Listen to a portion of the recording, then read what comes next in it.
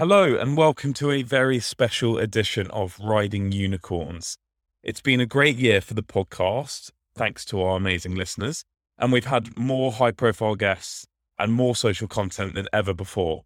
The podcast is experiencing a lot of growth. We're growing listeners every month, and we're super grateful that you've decided to support us during this journey. This is, of course, just the start of what we have coming your way, so expect big developments from us in 2022. Focusing on the present, we wanted to do justice to what turned out to be a terrific year for us by putting together some of your favourite bits from the past 12 months. In this episode, I'm going to look back and reflect on some of the anecdotes, analysis and advice that struck a chord with not just myself and Hector, but also our amazing listeners. We released a staggering 41 episodes that span almost 3 seasons in 2021, so picking highlights wasn't easy, but rest assured that every episode and every guest this year was a highlight for us. So we hope you enjoy some of the best bits of the year. Naturally, we start with our first episode of the year. We were honoured to kick off 2021 with Roisin Levine in what turned out to be the 17th episode of Season 1. It feels like a lifetime away now, and up until earlier this year, Roisin had been the head of banks at Flux. She's since moved on to become head of UK and Europe partnerships at Wise. In the following snippet, Roisin explains her career wasn't a consequence of a perfect plan, but rather sensing an opportunity and taking a chance on a founder and a company's future prospect. I think it's fair to say Roisin showed great entrepreneurial spirit when choosing to join a startup, and by the looks of where she is now, it's definitely paid off.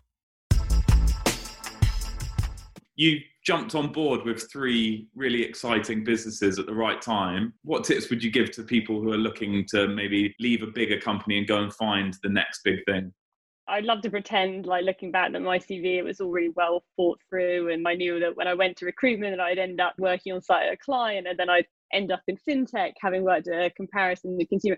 The reality is it wasn't quite that thought through, but I think that you have to take your opportunities is one thing that I do know, and maybe coming from a sales position, that more than anyone, you get various kind of opportunities in life and you have to grab them. And I think that's important. For anyone looking at the startup world and trying to work out what's good and what's not so good, there are some things to look for. One of those is always kind of investors, and the second is really the founding team.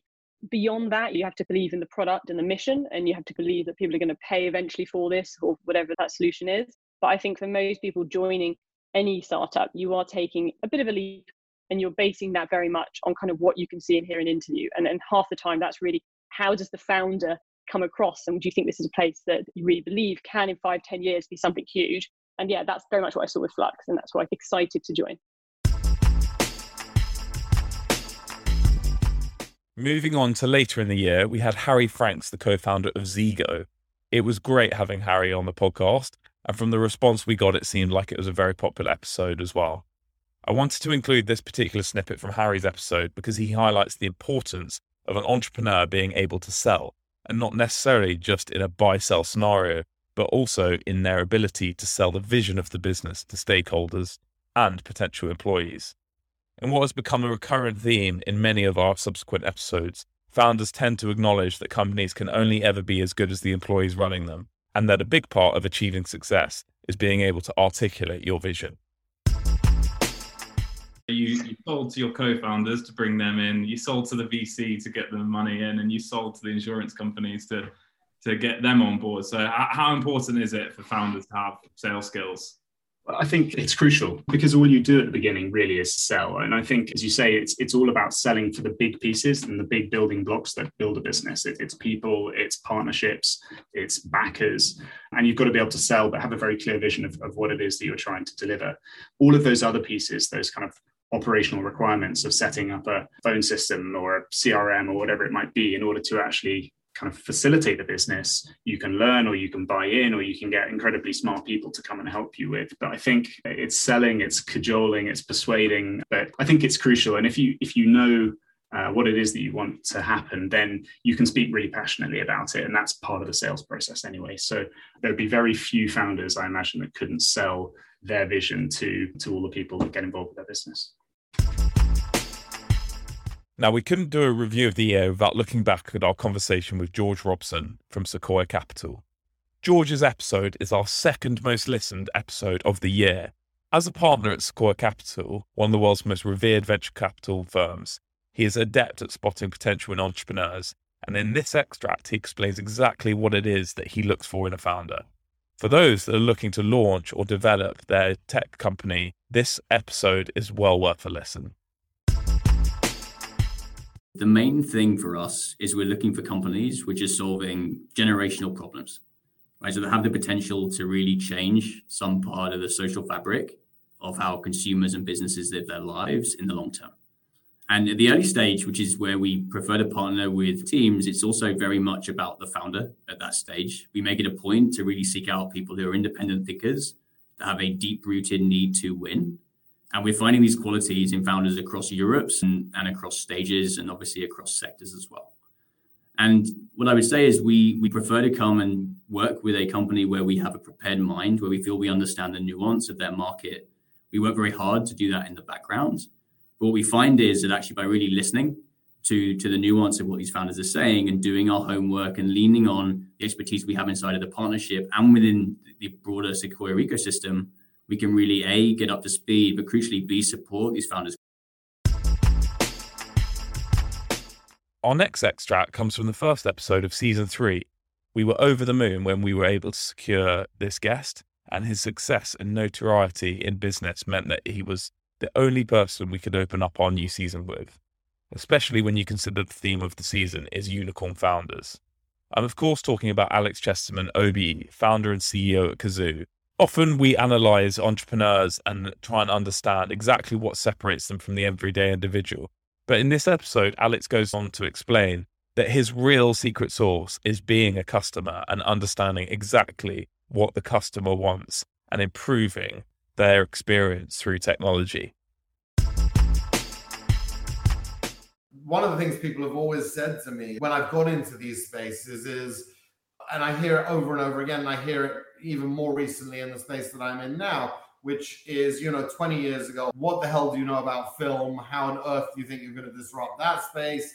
And, 15 years ago, it was what the hell do you know about property? And 3 years ago, it was what the hell do you know about cars? And the simple answer that I always give is that I'm a consumer. I am the customer of this business, right? I was the customer of Blockbuster Video Store. I was the guy looking to figure out what the right thing was to pay for my property that I was going to buy or rent. And I am the guy who has historically traveled 50 miles to go look at a car, to buy it, and decided not to buy it and wasted half a day. And so, consumer businesses are, at least for me, they're the easiest to understand, the easiest to add value to, because I am the customer. And so if it's a problem I'm trying to solve for myself, I imagine that it's a problem that other people are having too.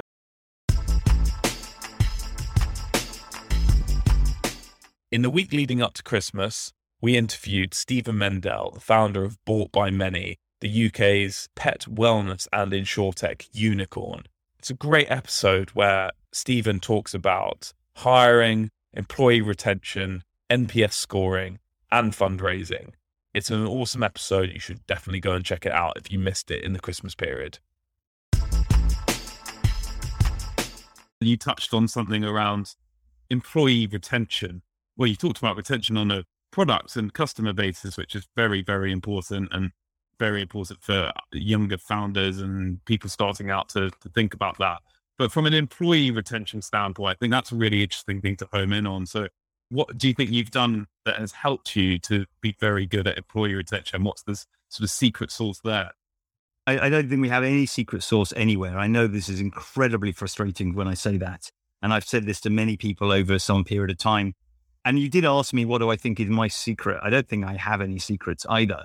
I think that having been around the block a few times definitely helps. Having made a lot of mistakes in hiring and in M&A and in other types of transactions definitely helps.